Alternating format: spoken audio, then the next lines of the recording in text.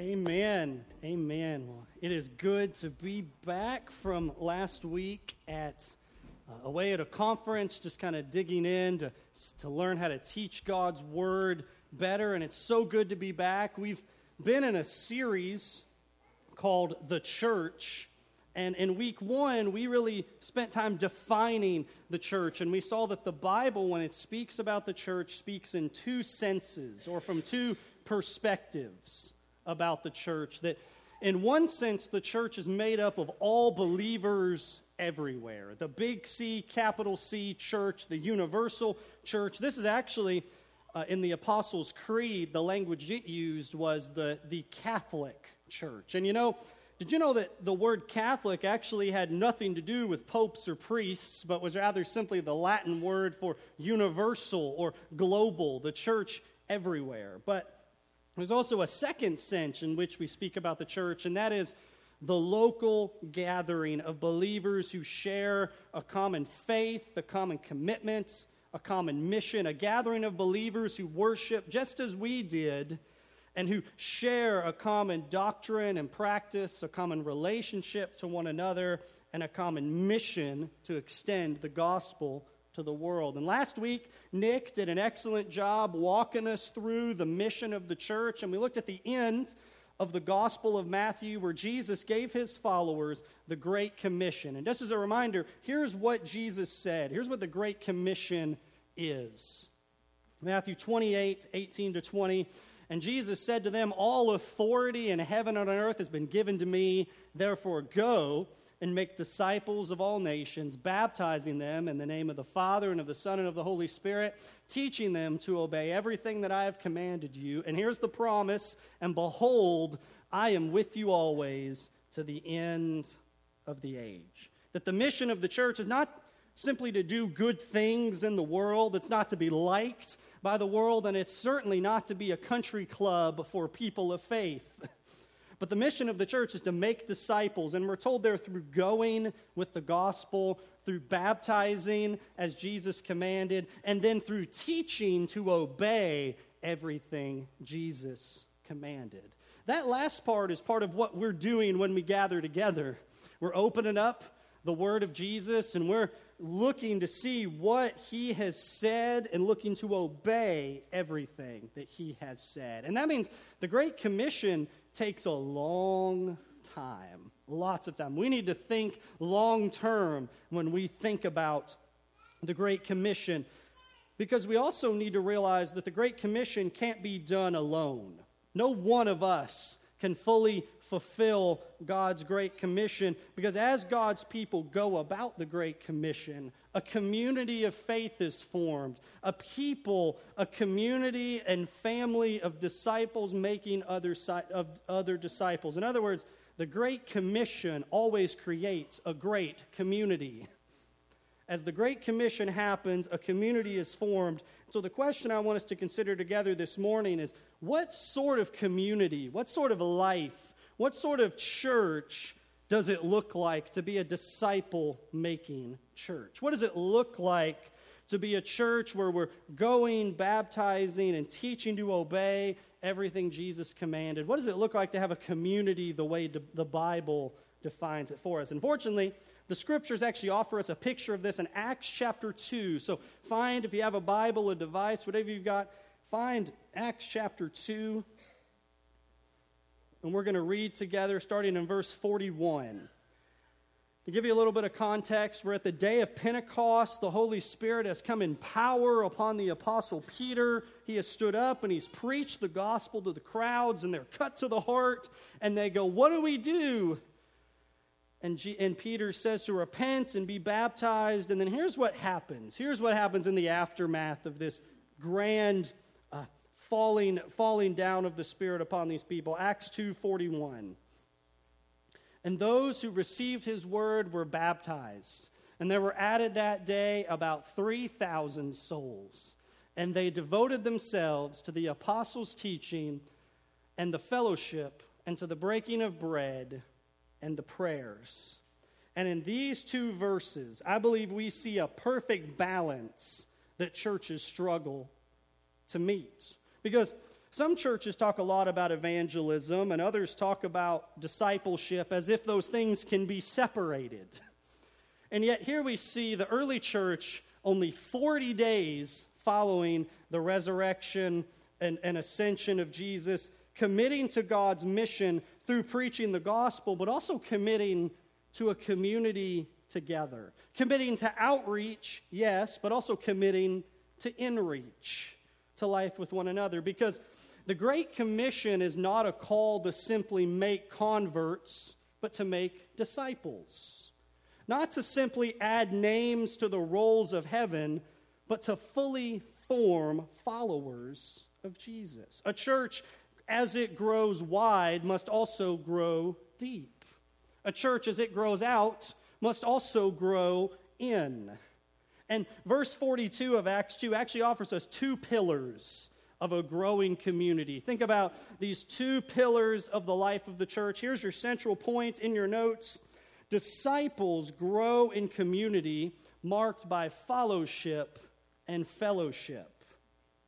Disciples grow in community marked by fellowship and fellowship. And we're going to look at each of these pillars together. Let's consider first fellowship. And I know you'll see that's a made-up word. Google told me that all week long with the little red squiggle underneath as I was typing this on Google Docs. And that's okay, but it seems to be the best way to express that the life and community of the church must be uniquely Jesus-centered and Jesus-defined. Here's the definition of fellowship: life with God as followers of Jesus. In other words, that the community of the church, one of our pillars, needs to be to make us better disciples and followers of Jesus. That's why we get together. Look at what verse 41 says. Notice this. Look at this. So those who received his word were baptized, and there were added that day about 3,000 souls. Now, my English people, notice the ED words that happened there. They received the words of Peter, they were baptized, and then they were added to the number of the church. You see that? That's sort of a basic guide of the Christian life, isn't it? You receive the word, you're then baptized according to Jesus' command, and then you're added to the community of a local church. It's pretty straightforward, but for so many of us, that's where our life as a follower of Jesus ends. We're like, well, I'm saved, I've been baptized, I'm here. But Acts 2 goes on and shows that the Christian life doesn't stop there. Look at verse 42 again. And they. So that's the 3,000 who were saved, baptized, added to the membership of the church. What did they do? They devoted themselves to the apostles' teaching and the fellowship, to the breaking of bread and the prayers. Consider that verb, devoted. They devoted themselves to these things. What would you say you're devoted to? Maybe your spouse, your family, your job, your hobby, whatever it is. But what about the list in front of us?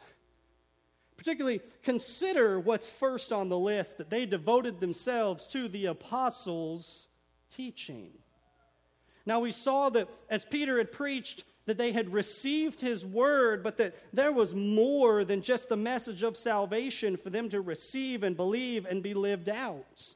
In fact, the Great Commission is being put on display as they're continuing to be taught how to live out everything Jesus commanded. So what does fellowship look like for us? In your notes here, fellowship means studying God's word together. That being a community built on fellowship means we need to be a community that is reading, studying God's word together. True biblical Christianity was never meant to be a raised hand, sign card, pray to prayer, one and done type faith. But rather, a true life of a true follower of Jesus is one of devotion to the things of God. None of us would say we're simply devoted to our wife just because, well, I married her back then, right? Devotion is an ongoing affection and commitment and life. If we were to look at our calendars, would it say that we're devoted to the things of God? If we were to look at a transcript of everything we said over the last year, would it say that we're devoted to the things of God? What about how we educate our kids, do our business? Would it say that we're devoted to the apostles' teaching? If not, then Acts 2:42 is meant to be a gracious wake-up call to us from our Heavenly Father. The call to turn from how we're living and to turn to Christ in renewed devotion and faith. Because the command that Jesus gave at the very start of his ministry actually is meant to mark the whole life of a disciple of Jesus. Consider this from Mark 1:15. Look at this. This is the first thing Jesus said when he came on the scene. He said, "The time is fulfilled and the kingdom of God is at hand. Repent and believe in the gospel." And that's not simply meant to be something you did and doesn't really impact you anymore, but rather an ongoing, I am repenting and trusting and believing. I am continuing on from that, built upon that foundation. Any community of disciples must have our foundation built upon the apostles' teaching. People seeking to follow Jesus together must live out Jesus' commands together. The foundation of the church is not my word or any man's word, but God's word through his chosen servants. In fact, Jesus even said before he died and resurrected and ascended into heaven that his followers would be people of the book. A book written by those who he'd share his Last Supper with, eyewitnesses and firsthand recipients of his ministry. See, you'll see this all the time. Many people want to pit Jesus against the Bible. They're going to go, well, I really like Jesus, but I'm not a big fan of that whole book, the Bible thing, right? And yet, it's funny, they'll start quoting to you verses from the Bible, right? They'll go, well, Jesus said to love one another, and you'll go, well, where'd you hear that? Or Jesus tell me to care for the poor. Where'd you hear that? Because it's funny, they're really no different than the sort of hypocritical religion they're trying to push away from. They're picking and choosing, they're just picking and choosing different parts than the others before them were picking and choosing. Because as we go through the Gospels, we see Jesus was a Bible guy. He loved the Bible. When the Sadducees and the Pharisees challenged him, what did he do? He said, "Have you not read what was said to you by God?" And then he quotes the Old Testament to them. But did you know, Jesus even talked about the New Testament. He laid some foundations by what he told his apostles. Look at this in John chapter 16. Look at this. This is Jesus. He's celebrating his Last Supper here. He's with his disciples in the upper room. And here's what he said. "I still have many things to say to you, but you cannot bear them now. When the Spirit of truth comes, he will guide you into all the truth." Notice he's speaking to particular people here. You here in the upper room with me, the Spirit's going to guide you into all truth. For he will not speak on his own authority, but whatever he hears, he will speak. And he will declare to you the things that are to come. He'll glorify me, for he will take what is mine and declare it to you. All that the Father has is mine. Therefore I said that he will take what is mine and declare it to you. There you have it. Look at this. From the mouth of Jesus, he says the Holy Spirit is going to bring Jesus' teaching to his followers that he was speaking to, and that they would declare it then unto us. The Spirit to them, then to us. And there's so many more verses we could add up to this point, but here's Jesus' point for us. He's telling us that your red letter Bible doesn't go far enough.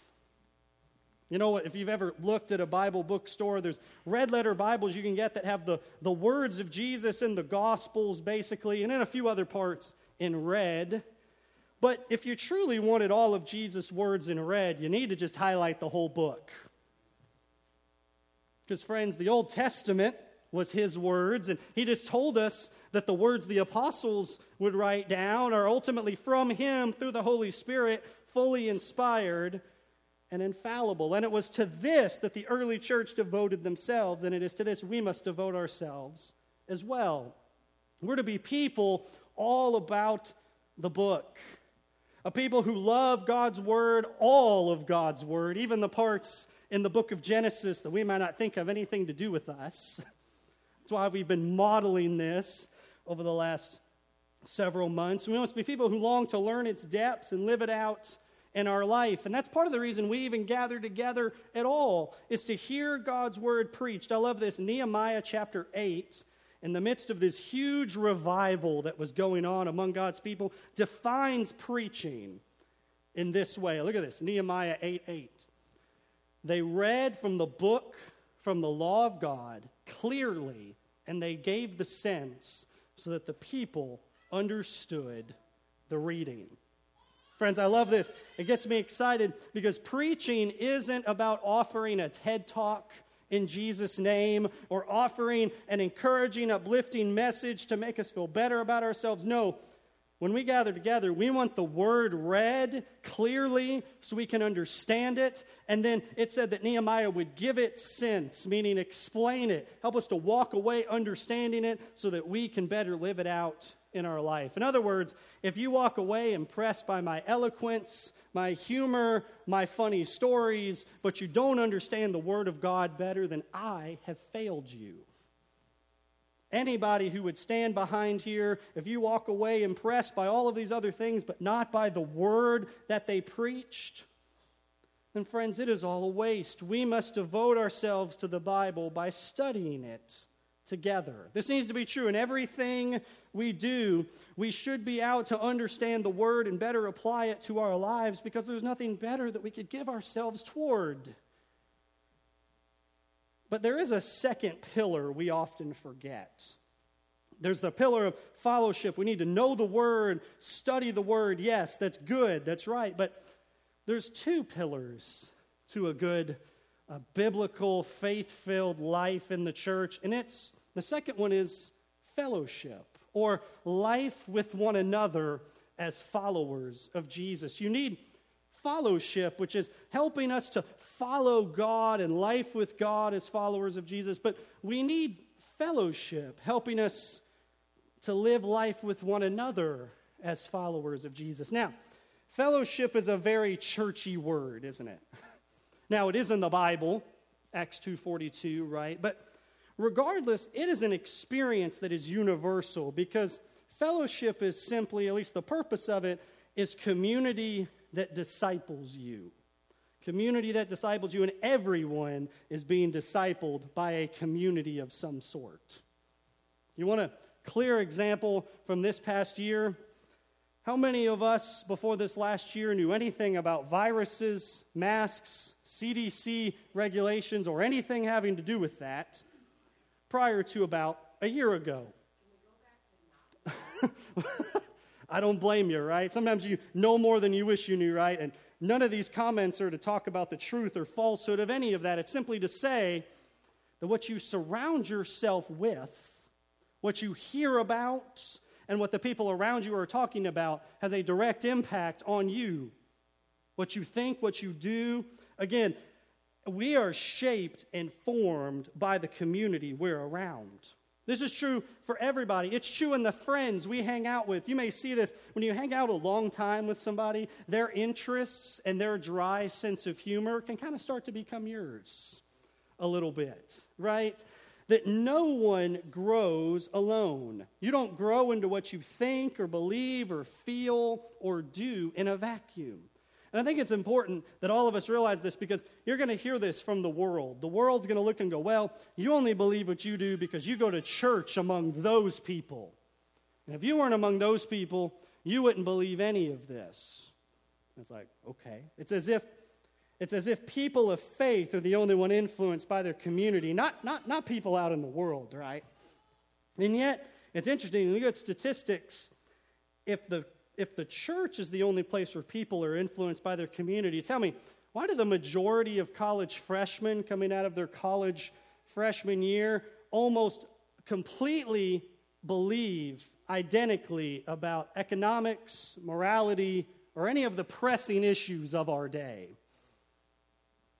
I mean, maybe there might be some pressures that they might be getting there, right? Some pressures, some discipling, some influence from people around them, right? None of us are free from being discipled in community with other people. But the question is, what are we being discipled into? And is it true? Is it good? And is it beautiful? See, Acts 2:42 shows us that the early church was formed by their community. 3,000 were saved, added to their number, and then these disciples, new and old, devoted themselves to four things: the apostles' teaching, the fellowship, the breaking of bread, and the prayers. And notice what's in the middle of the list, sort of the middle, the meat of the sandwich: the fellowship and the breaking of bread. Now, the fellowship here is likely a reference to the local church community that was present there at Pentecost. It doesn't say they devoted themselves to fellowship, though they did that, but they devoted themselves to the fellowship. The word here is a noun, not a verb. It's a thing that they devoted themselves to, a particular fellowship, community, family of disciples. And notice what came out of this devotion. Verse 43, Acts 2, verse 43. Look what happened. And awe came upon every soul, and many wonders and signs were being done through the apostles, and all who believed were together and had all things in common. And they were selling their possessions and belongings and distributing the proceeds to all as any had need. And day by day, attending the temple together and breaking bread in their homes, they received their food with glad and generous hearts, praising God and having favor with all people. See it. And the Lord added to their number day by day those who were being saved. It's almost as if when they got their community right, they got their mission right. Do you see that? They were doing these things, living in this community, and people were being saved. It's almost like maybe the local church is actually central to God's mission and not sort of apart from it. But notice this. For these early disciples and for us, fellowship means sharing together through hospitality. Fellowship means sharing together through hospitality. Look at verse 44 and 45. You see the believers selling their stuff in order to help meet the needs of those who were around them who had a need. And now, this verse is very popular in our day because I've seen a lot of folks point at it and go, well, look, this supports socialism, big government, high taxes, coerced giving. Exactly. No, thank you. That is exactly the opposite of what is going on here because, friends, this is gladly and voluntary, not out of coercion or fear.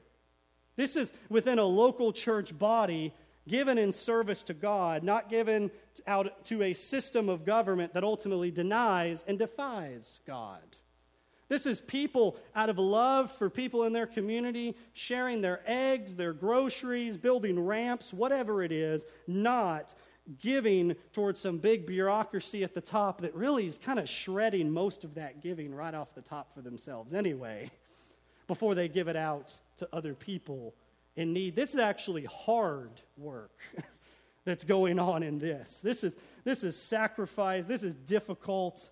This is done in love and in care. And I truly believe that our church models this in many ways. We've done meal trains for people, our food basket ministry, the willingness of our members to coordinate food to others and give to needs, often with no questions asked, is incredible.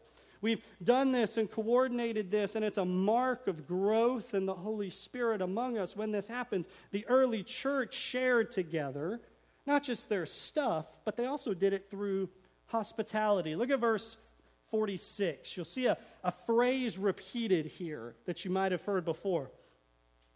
And day by day, attending the temple together and breaking bread in their homes, they received their food with glad and generous hearts, praising God and having favor with all the people. Notice there, breaking bread. What was a noun in verse 42 is now a verb in verse 46. They broke bread together. Now, you'll see some commentators that believe that this is the Lord's Supper being referred to. I do believe the early church celebrated the Lord's Supper, but I'm not really sure that's what Acts 2 has in mind here. But rather, I think the breaking of bread probably describes an early version of a church potluck. In other words, people eating together, enjoying life together. If you look throughout the Gospels, it's interesting that in the Gospels, Jesus ate with his disciples a dinner, and then after dinner took the Lord's Supper with them, as if there was a meal and then there was a separate time in which the supper was observed. It's possible many in the early church did this as well, where they combined these together, but they were still very separate times together. But we should note how often the Bible emphasizes eating together. God loves food. Jesus ate with his disciples. Paul ate with his disciples, and we're actually told to eat with one another. You can mark these down and look at these later, but 2 Peter 2:13 and Jude 12 refer to the early church as celebrating love feasts together. And it said, hey, there are these false teachers coming into your love feast and ruining them. He said they're like clouds without rain, twice dead trees, and selfish shepherds. But there were these feasts that happened where they would eat together, and they probably had fried chicken, right? And they enjoyed life together. Friends, God's people grow together through sharing together. So let me ask you this. When was the last time you ate with another one of God's people? Friends, it doesn't have to be extravagant. You don't have to pick up and go to Harper House. Discipleship can happen at the McDonald's. I know that might be crazy to believe, or it can happen in your living room. Because, friends, the early church was certainly not extravagant often in their time together, because the purpose of them eating together was, yes, to meet the needs of those around them, but also to grow in relationship with one another, whether in restaurants or in our homes. We need to make room to eat together with God's people. It's interesting, you see Jesus, I'd encourage you, next time you read through the Gospels, look at all the times he is eating with someone. God was always eating together with someone. And that's a model for us, because disciples grow in fellowship and sharing together through hospitality, but fellowship's more than just a meal. Fellowship's also supporting one another through prayer. Supporting one another through prayer. Remember, the church devoted itself to the apostles' teaching, the fellowship, the breaking of bread, and finally, the prayers. Do we know one another well enough to even pray for one another here? Do we know what's going on? And do we ever let the mask off enough in order to share areas of our life that need prayer and support? See, many of us want other people to take the mask off, because if they take it off and I keep mine on, then they feel comfortable. But it might involve us taking ours off first in order for them to be open with us. So many times we come into worship and we want to convince everybody that things are okay. How's your family? Good. How's your life? Good. How's your heart? Great. That's right. That's exactly right. We say, hey, my hope is set where it needs to be, but let me say something. You're not fooling anybody. One, we're all connected on social media, and so the wild stuff you post, we all see too, right? But the gift of biblical community means we're meant to be a place where the mask can come off. If the church is doing as we're supposed to do, we shouldn't be surprised when there are sins and struggles of others among us, because if the church is meant to be a sanctuary for sinners and a hospital for the sick, none of us walk into the top floor of the Murray Hospital and go, why are there sick people here? Right? We should never be surprised when we find messed up people here, because that's where we're supposed to be. There's a church in Philadelphia, and it's a historic church. It's 10th Presbyterian in downtown Philadelphia, and they have an awesome thing. I know they've often opened their services with a reading like this, and I believe it's an attitude that every believer should have. When we begin to remove the illusion of perfection that we want other people to see and let others see right into our souls. Look at this. They would often read this in their service. To all who are spiritually weary and seek rest, to all who mourn and long for comfort, to all who struggle and desire victory, to all who sin and need a Savior, to all who are strangers and want fellowship, to all who hunger and thirst after righteousness, to whoever will come, this church opens wide her doors and offers her welcome in the name of the Lord Jesus Christ. Is this how we greet one another? Blemishes, weariness, sins, struggles. We're ready to meet them with prayer support, but also with the hope of the gospel. And are we a place where these sort of things can be shared and not spread everywhere? Disciples grow through fellowship, life with God as followers of Jesus, and disciples grow through fellowship, life together as followers of Jesus. And so I hope you're sitting here going, how can our church build a community like this? That's what I want us to pray for and pursue and work toward. And there's lots of ways to do this, but God has really birthed one simple step among the leadership here to push us forward, because we want to build these two-pillared communities by bringing back life groups here at Crossroads to be a place where we can grow together in fellowship and in fellowship. Because hear me, small group Bible studies can be a good thing, but they often miss life together. Community-based groups are great, but they often miss the life-changing power of God's Word. Life groups are going to be a way that we seek to live out Acts 2:42 and to devote ourselves to the apostles' teaching, to the fellowship, to the breaking of bread, and to prayers. And here's all I'm asking. We're going to kind of launch these in the fall, coming up in September, and we want to give it a semester shot to see how it goes and adjust them as they go. And they're going to meet throughout the week, various frequencies, and you've already seen what they're going to do. They're going to study God's Word together, share together through hospitality, and support one another through prayer. Some are going to meet at home, some are going to meet here in our building, but regardless, it's meant to be a place where the mask can come off and we can grow together. This doesn't mean we're not going to have Bible studies anymore for men and women's and our youth and kids group, but life groups have a whole different goal than these, because oftentimes Bible study is all about filling your head with information transfer, and that's good. There's nothing wrong with that, but disciples are formed when fellowship and fellowship collide. And so I'd encourage you, there's sign-ups on the bulletin board. When you go out, just put your name and number on there, and here's some more info as time goes on, saying, hey, I want to be a part of this. I want to hear more about this. I'm going to be posting some info later today that walks through kind of how this looks. But I really do think this is something that, as I've been hearing from folks here and praying and thinking through with our leadership, we need something where we can grow both deep and wide. We can grow together as we grow out, as we pursue God. We do it together. And so if I can give you an application, it's simply to sign up to get in some form of community here. And I think the easiest way to do that is through these life groups. Do it, give it a shot, and see what God will do through us. But let me speak in closing to those of you who have a mask on.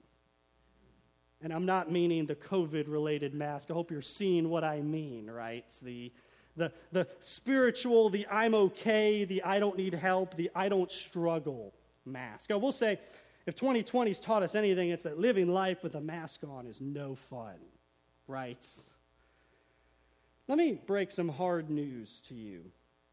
Your front that you're okay and you don't have any problems isn't fooling anybody. Because the gospel of Jesus has already outed you as a mess.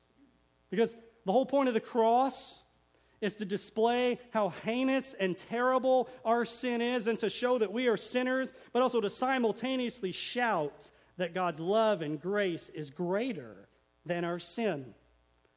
Proverbs 18 tells us that there's one who sticks closer than a brother. And this is one who takes the light we try to hide in and shines light into it to expose who we are for our own healing. There's one who knows everything you've ever done or thought and yet still desires a relationship with you. He's seen how big of a mess you are, and yet he's not given up on you. He's declared his love for you, and while you were still a sinner, he died for you. And Jesus died on the cross there in your place, taking your sins upon himself and rising again on the third day so that the gateway to eternal life and communion with God would be open. Here's what Jesus had to say. John 17:3. He said this, "And this is eternal life, that they may know you, the only true God, and Jesus Christ, whom you have sent." Notice this, eternal life, he doesn't mention no sickness, though that is a part of it. He doesn't mention freedom from sin, though that is a part of it. He said the greatest thing about eternal life is that you get God and to be in a relationship with God forever.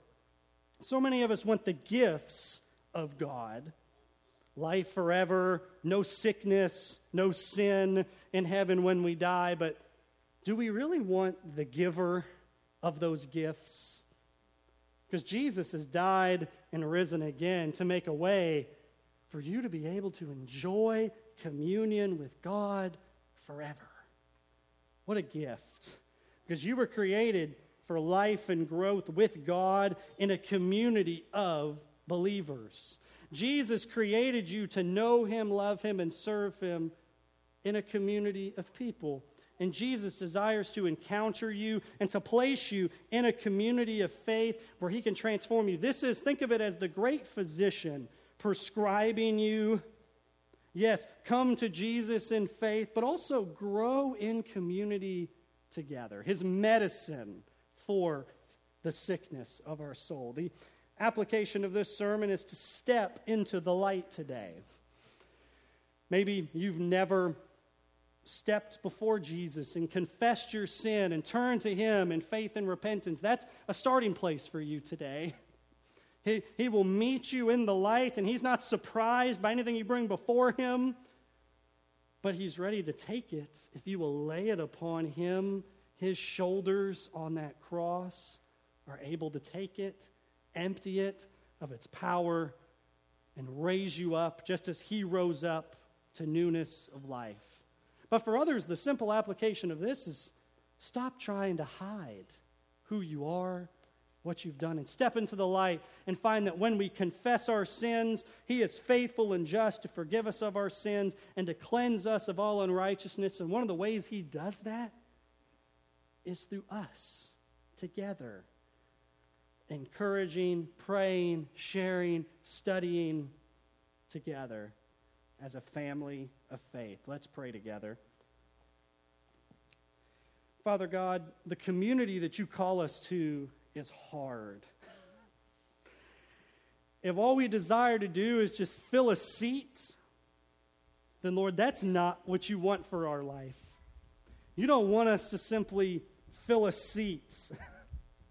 But Lord, you want us in community together, life together with your people for your glory and our joy and our good.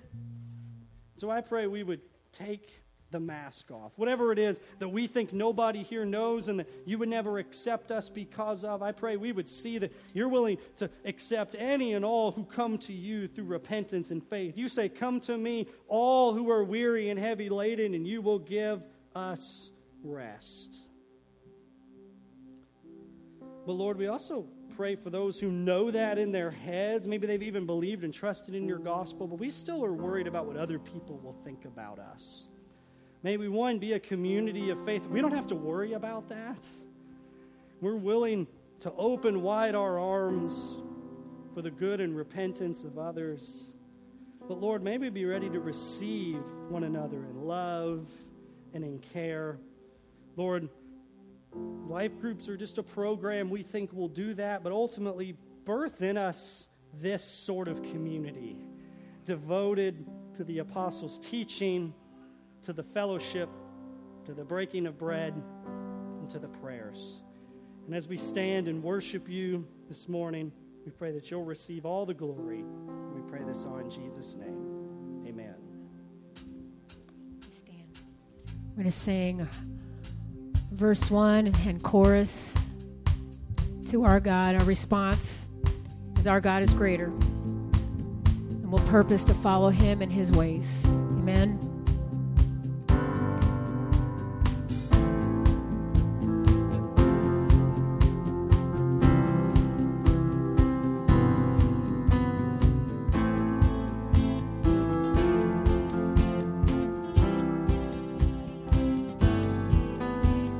Water you turned into wine, open the eyes of the blind. There's no one like you, none like you.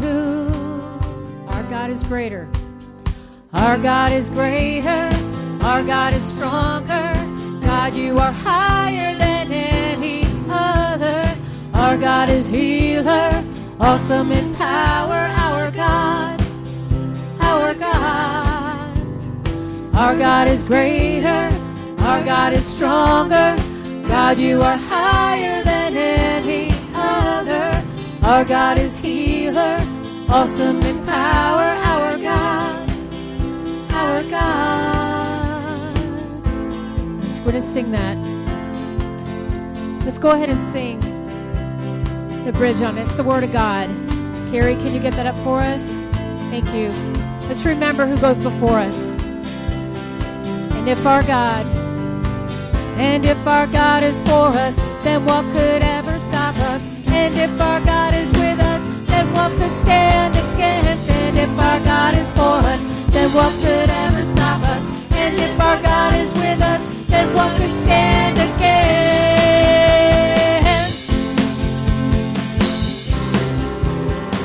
Then what could stand against? Okay, let's end it with our God. Raise him up. Our God is greater, our God is stronger. God, you are higher than any other. Our God is healer, awesome in power. Our God, our God. One more time, our God. Our God is greater, our God is stronger. God, you are higher than any other. Our God is healer, awesome in power. Our God, our God.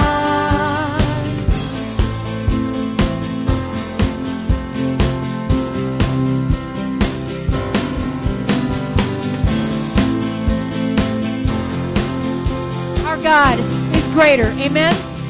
Amen? He's greater. Let's give him praise. Amen. God is great, and he is good, and we're so thankful for his word, and that he's given us a people to grow with. Just three quick things before we close. One, if you're new with us, there's a welcome desk right out in the lobby with a little Get Connected card. We'd love to have you fill that out. Have a record of your visits. We can follow up with you, pray for you, get you connected if you have more questions about our church, and we have a little gift for you if you fill that out and leave that with us. Second, thank you for all for your giving. Pray that you'll continue to do that generously and for the glory of God. Again, online giving info there, baskets at both ends of the door. Last thing, today you may not know is Nick's last Sunday with us. Oh, I know, right? Wasn't that good to hear? The awe, right? So he heads back to North Carolina, right? Always forget where that seminary is. But in North Carolina, he heads back Friday. So, we wanted to let Nick know that even though he may live and have family in Hoptown, he knows the more fun end of the families here in Trigg County, right? That's right. Everybody knows the Trigg County cousins are a whole lot more fun, right? But also wanted to sort of commission him here at the end of the service because he goes into his last semester at seminary. Who knows where the Lord will send him beyond this. So I wanted Nick to come forward, and if you feel comfortable coming up and laying hands on him, we'd encourage you to. If not, you're welcome to stay where you are. If that's a concern, if COVID's a concern, you can reach out your hands. But we want to pray over Nick as sort of our closing here as we commission him back to school and back to wherever God would call him to be. And again, you can come forward if you feel comfortable. If not, you can just extend a hand wherever you are. and we're going to pray together for Nick. Thankful for your call on Nick's life. We want to pray that you would be with him as he heads back to school, help him in his studies. And Lord, whether you bring him back here to West Kentucky or to the West Coast or across the world, we pray your hand and your blessing upon him. We pray your grace upon him. And we pray to you who's able to strengthen him according to your gospel and the preaching of Jesus Christ, that you would help him, keep him faithful. Lord, that you would, according to the revelation of the mystery kept secret for long, but that you've disclosed to us, Lord, that you would help him to serve you faithfully and obediently, to bring about the obedience of his faith. And we pray this all to the only wise God, be glory forevermore through Jesus Christ. Amen.